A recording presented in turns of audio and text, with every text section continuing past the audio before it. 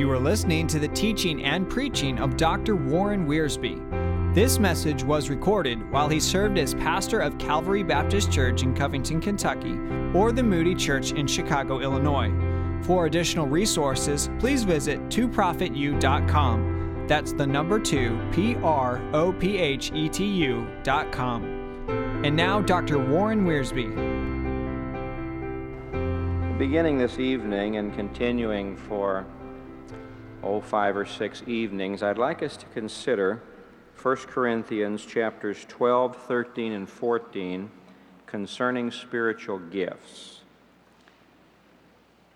It's unfortunate when sections of the Word of God become a battleground, but we are called upon to defend the faith as well as to spread the faith.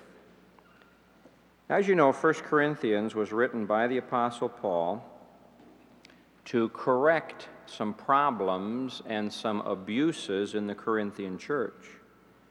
Paul had spent 18 months in Corinth and had established a church there under great difficulty.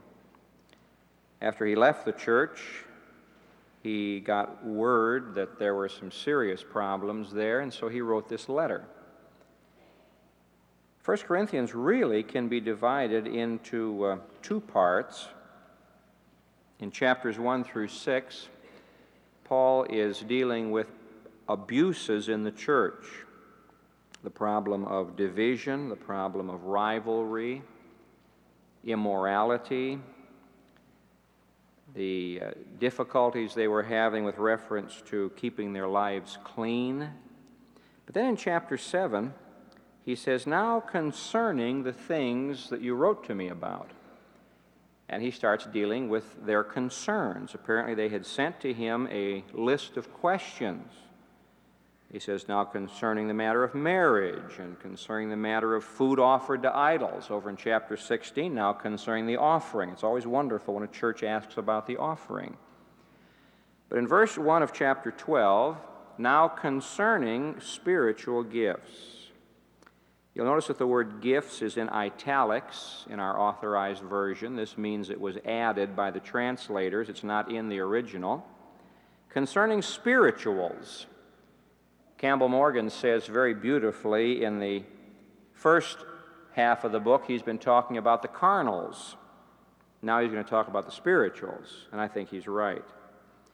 Because one of the problems in the Corinthian church was the abuse of spiritual gifts. It's interesting, as you go to different places to minister, you can always tell the group you're in by the questions they ask. How many missionaries are you supporting? How many buses are you running? How many souls did you win last week? There's one group that comes up and says, what is your gift? That's an interesting question to hear from somebody after you've preached. It has happened to me. It gives you pause. Now, Paul's going to be dealing in chapters 12, 13, and 14 with the matter of spiritual gifts. And I'm going to read the first 11 verses because in these verses, Paul lays the foundation. Now, dear friends, when you study the Word of God, whether you're studying spiritual gifts or the resurrection or regeneration or whatever it may be, don't dive into the middle of a verse. When Paul wrote this letter, inspired by the Holy Spirit, he put the thing together in a beautiful way. In recent days, I have been reading and rereading these chapters, and it just amazes me how much the Lord says to me, apart from reading the books people have written about these things. I have shelves of books on the Holy Spirit, spiritual gifts in general, tongues in particular. Just amazing what you can prove from the Word of God if you don't take the whole thing. Now concerning spirituals, brethren, I would not have you ignorant. It's interesting how many times he says that in 1 Corinthians, and how often he says, don't you know? Know ye not? Ye know that ye were Gentiles, carried away unto these dumb idols, even as you were led. Wherefore I give you to understand that no man speaking by the Spirit of God calleth Jesus accursed, and that no man can say that Jesus is the Lord but by the Holy Spirit. Now there are diversities of gifts, but the same Spirit. And there are differences of administrations, but the same Lord. And there are diversities of operations, but it is the same God who worketh all in all. But the manifestation of the Spirit is given to every man to profit, that is, for the profit of every man. For to one is given by the Spirit the word of wisdom, to another the word of knowledge by the same Spirit, to another faith by the same Spirit, to another the gifts of healing by the same Spirit, to another the working of miracles, to another prophecy, to another discerning of spirits, to another various kinds of tongues, to another the interpretation of tongues. But all these worketh that one and the very same Spirit, dividing to every man severally as he will. Now, in these 11 verses, Paul gives to us 4 foundation facts to help us understand spiritual gifts. Everything he says after verse 11 is based on these 4 foundation facts. Fact number 1, spiritual gifts are important. Now, if they were not important, Paul would have told us, but instead he devotes what we have made 3 chapters discussing this. Now, I realize that there are many parts of the Bible discussing things that are no longer with us. Chapter after chapter back in Exodus talks about the tabernacle. I seriously doubt that any of us is going to erect a tabernacle, though we might want to make a model. But of course, those tabernacle instructions talk to us about the Lord Jesus, so they are not unimportant. Paul said, I'm going to talk to you now about the spirituals, and spiritual gifts are important. Now, they are important to at least 4 different persons. First of all, spiritual gifts are important to the individual Christian.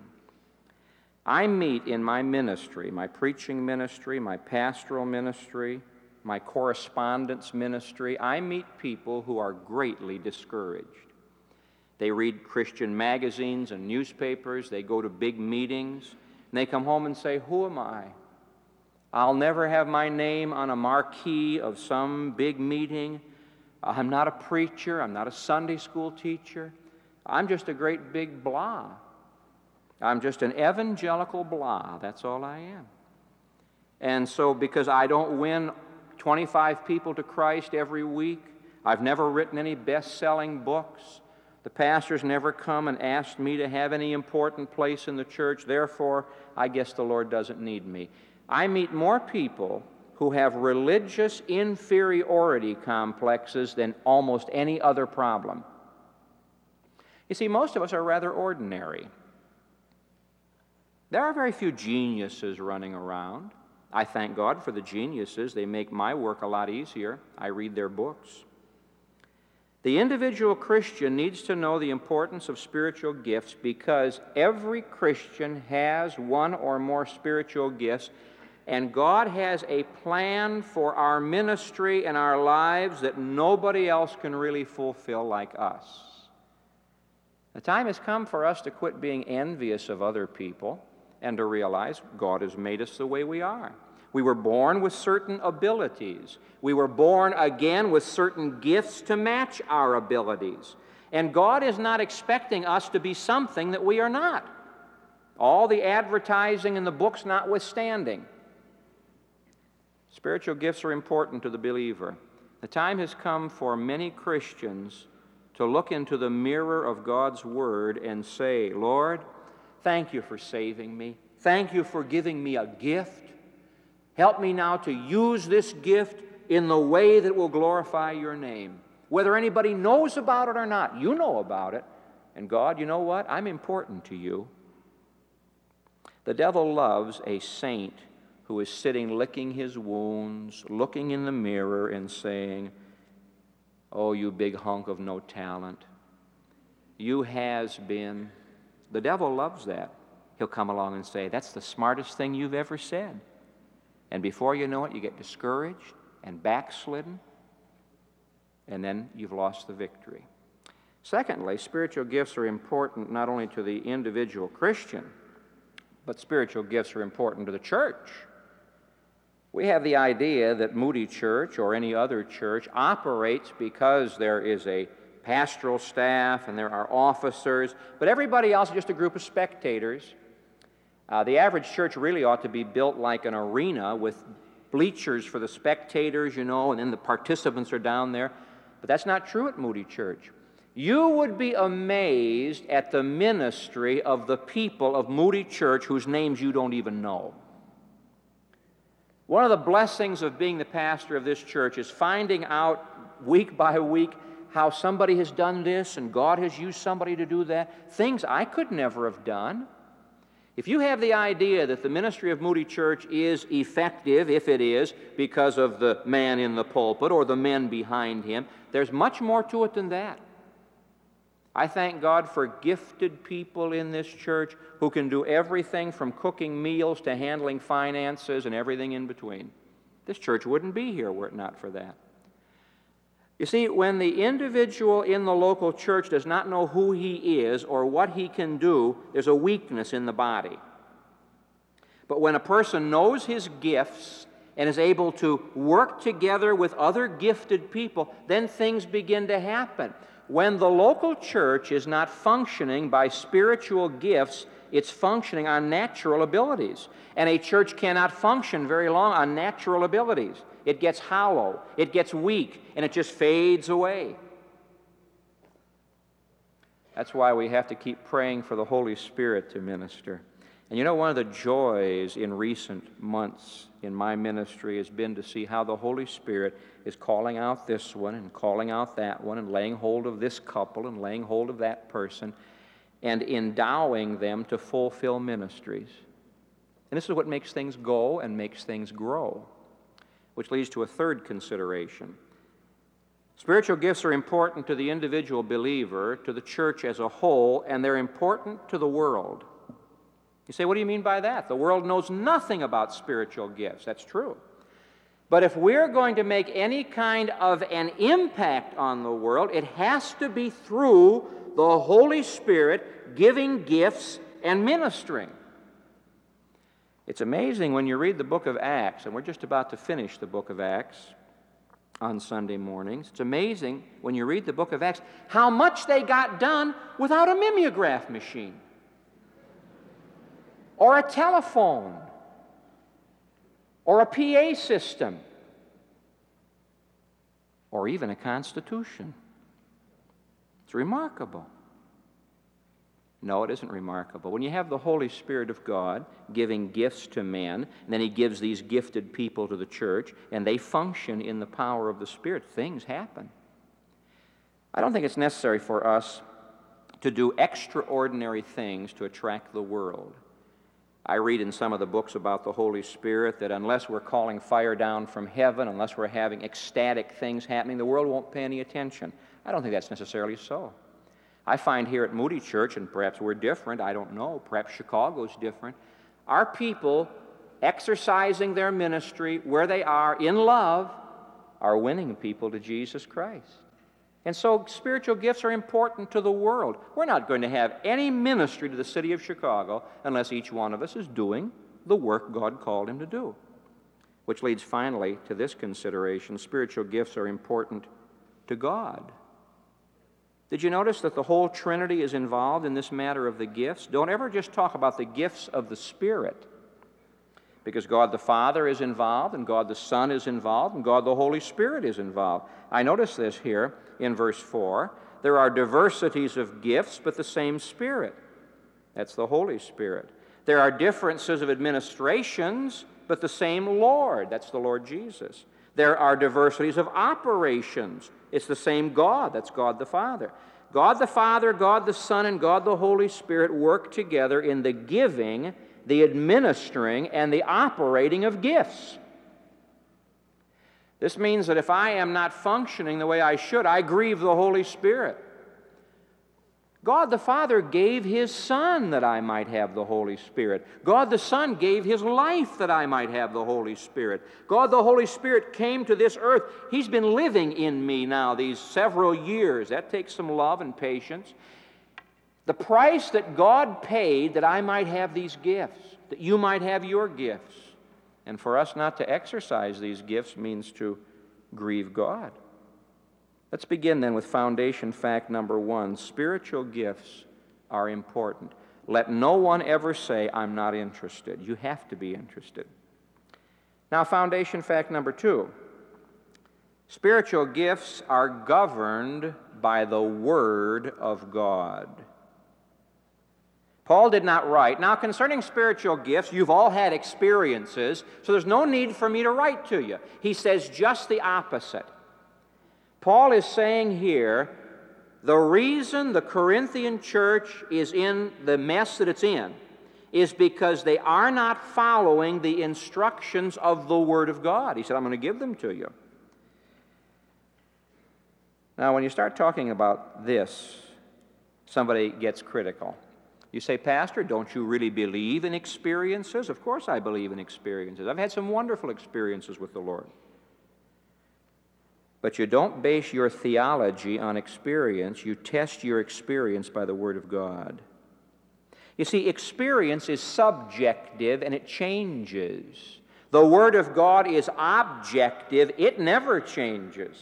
And the Word of God is the great test of my experience. My experience is not the test of the Word of God. This is why in verse 2, Paul reminds them of their former life. I said, before you were saved, when you were a bunch of unsaved Gentiles, you went down to the idols' temples, and you were carried away. Carried away by what? Well, he tells us in Corinthians that idol worship is demon worship. They had experiences. I think one reason why the Corinthians were confused about gifts is because they were trying to duplicate in their spiritual walk some of the experiences they'd had before they were saved. They were very experience-centered people. And Paul is saying, now look, whatever experiences you had when you were worshiping those dumb idols, it's a whole new ball game now. It has to be governed by the Word of God. This is why he talks about confessing that Jesus is Lord. If you miss everything else I say tonight, please get this. Paul is saying in verse 3 that the most spiritual thing the Holy Spirit can do in your life and mine is to bring about the lordship of Jesus Christ. Oh, you say, I wish I could sing, I wish I could preach, I wish I could teach. Oh, I wish I were somebody important. Now wait just a minute. In God's church, everybody is important.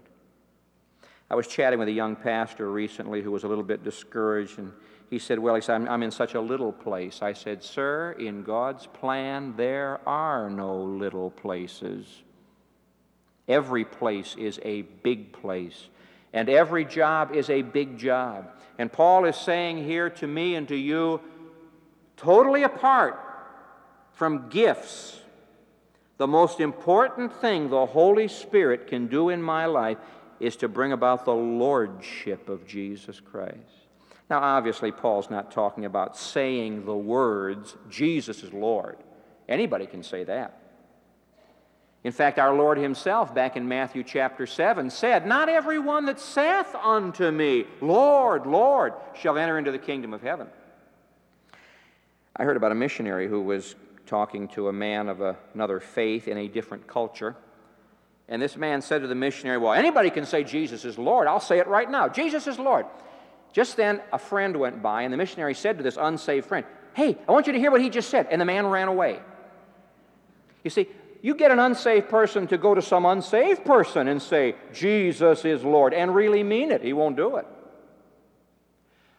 Paul is saying here, from the heart, if thou shalt confess with thy mouth Jesus as Lord, and believe in thine heart that God hath raised him from the dead. Now, who does this? The Holy Spirit. We sometimes forget this.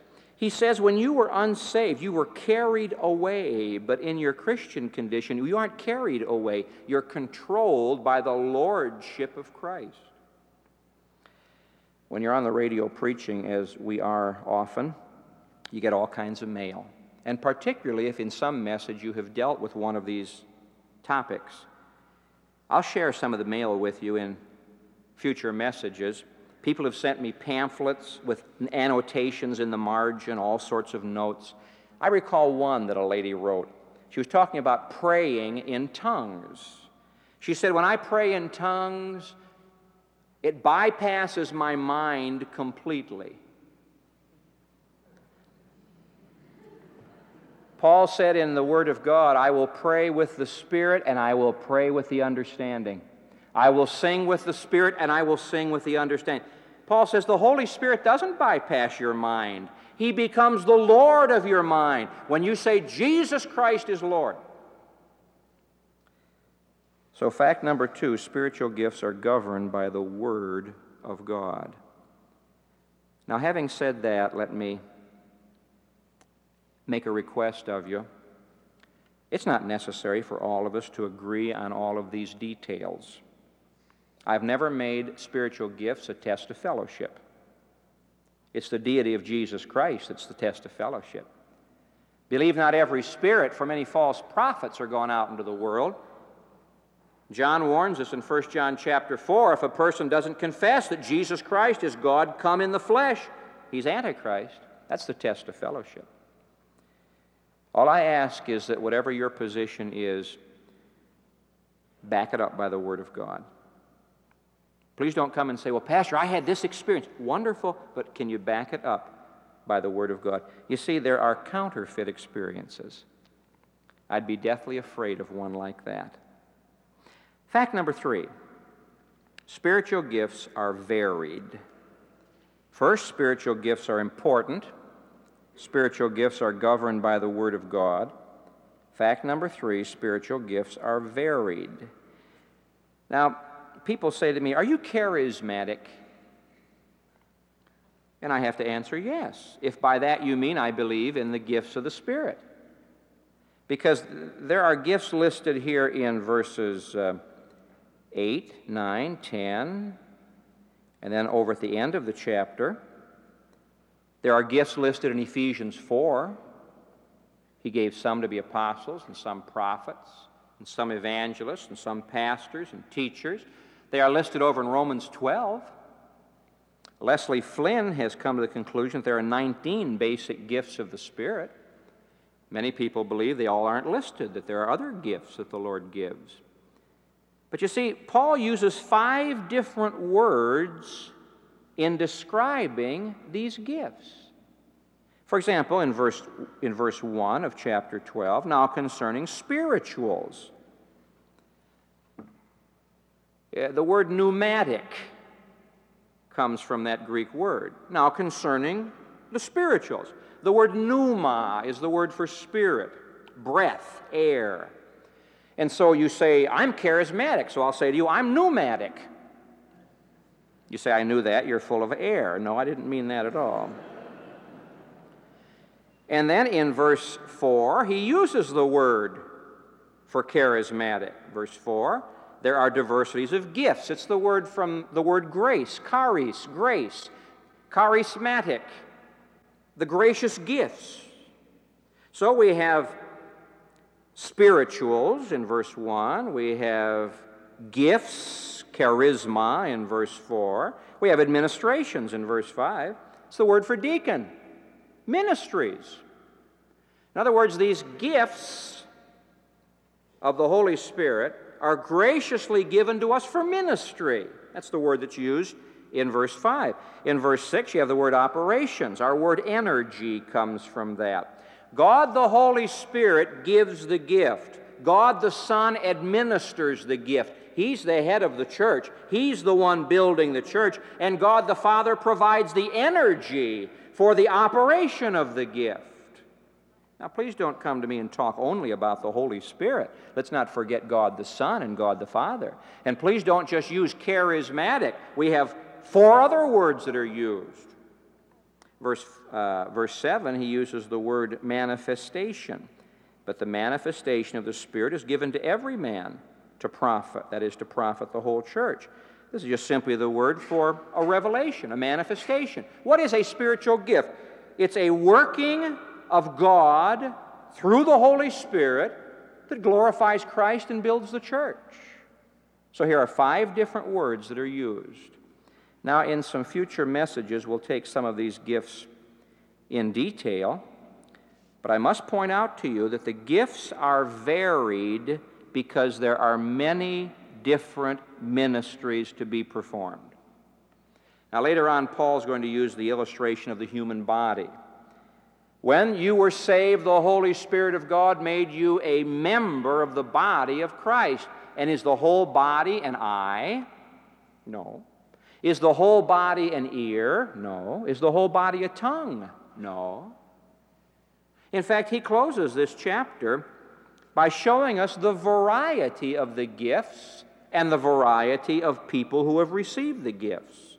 Verse 28, and God hath set some in the church, first apostles, second prophets, third teachers, after that miracles, then gifts of healings, helps, that's a great gift, governments, diversities of tongues, are all apostles. Now, you Greek students know that when a question is asked like that in the Greek language, the answer is no. In other words, you can translate verse 28, all are not apostles, are they? No. Are all prophets? Are all teachers? Are all workers of miracles? Have all the gifts of healing? Do all speak with tongues? Do all interpret? There are varieties of spiritual gifts. Why? Because the Lord knows just exactly what He wants us to do. It used to bother me, I confess to you as your pastor, it used to bother me and burden me that I did not have a gift of evangelism. I remember once when I was in Youth for Christ being called to conduct a tent meeting. It was the best kept secret in town. And I preached my head off. I had the best sermons money could buy. I preached my head off. And not very much happened. And I was licking my wounds one day, and the Lord said, why'd you even bother to go to that meeting? That's not your gift. I have a friend whom I consider to be one of the finest local church evangelists in the world. He's just tremendous. I've had him at my previous church, I suppose, 4 or 5 times. He's not selling any trips to the Holy Land. He just comes in and preaches. He got the simplest messages, just simple gospel messages with a few personal stories, gives a simple invitation, and people get saved. And I'd sit there and say, why don't I have that gift? God didn't give it to me. I'm smart enough to know I don't have it, and smart enough to call a man in who does have it. That's what the church is all about. Spiritual gifts are important. Spiritual gifts are controlled by the Word of God, and spiritual gifts are varied. We don't complain, we don't compare, we don't criticize. We say, thank you, Father, for what you've given me. Now help me to use it, and help my brother to use his gift to the glory of God. Finally, spiritual gifts are for the good of the whole church. As we progress through these chapters, we're going to discover that there's one thing Paul is criticizing and judging, and rightly so. It's the individual taking his gift and magnifying his gift above everybody else's gift.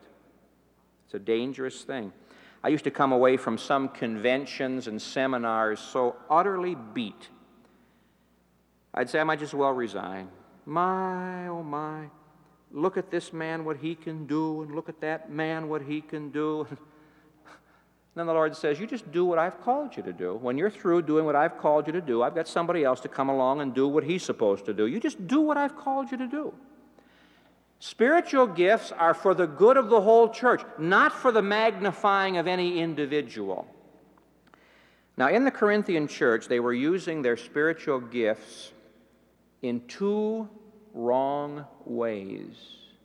You see, spiritual gifts are tools to build with, but they were using them as toys to play with, and they were using them as weapons to fight with.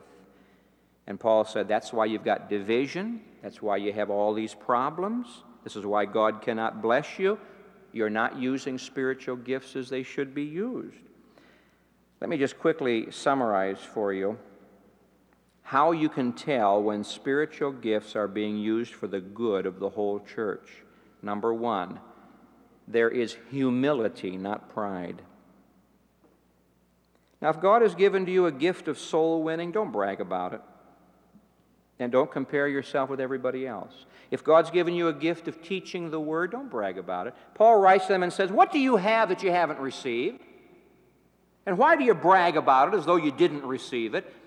Everything we have, we got from God.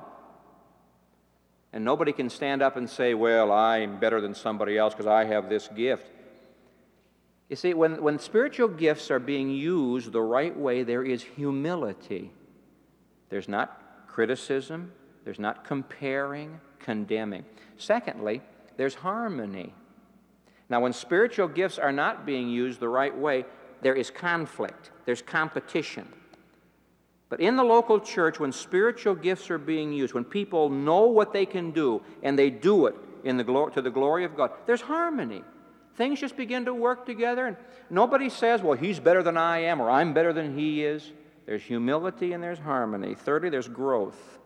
When my body is functioning the way it ought to function, when every part's doing its part, there's growth.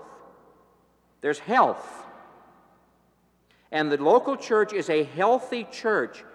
There is proper growth, and there's proper balance, and there's proper enthusiasm, and there's proper strength when spiritual gifts are being used properly.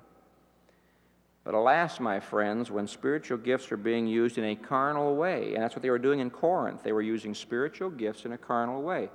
Instead of having humility, you have pride. Instead of having harmony, you've got division.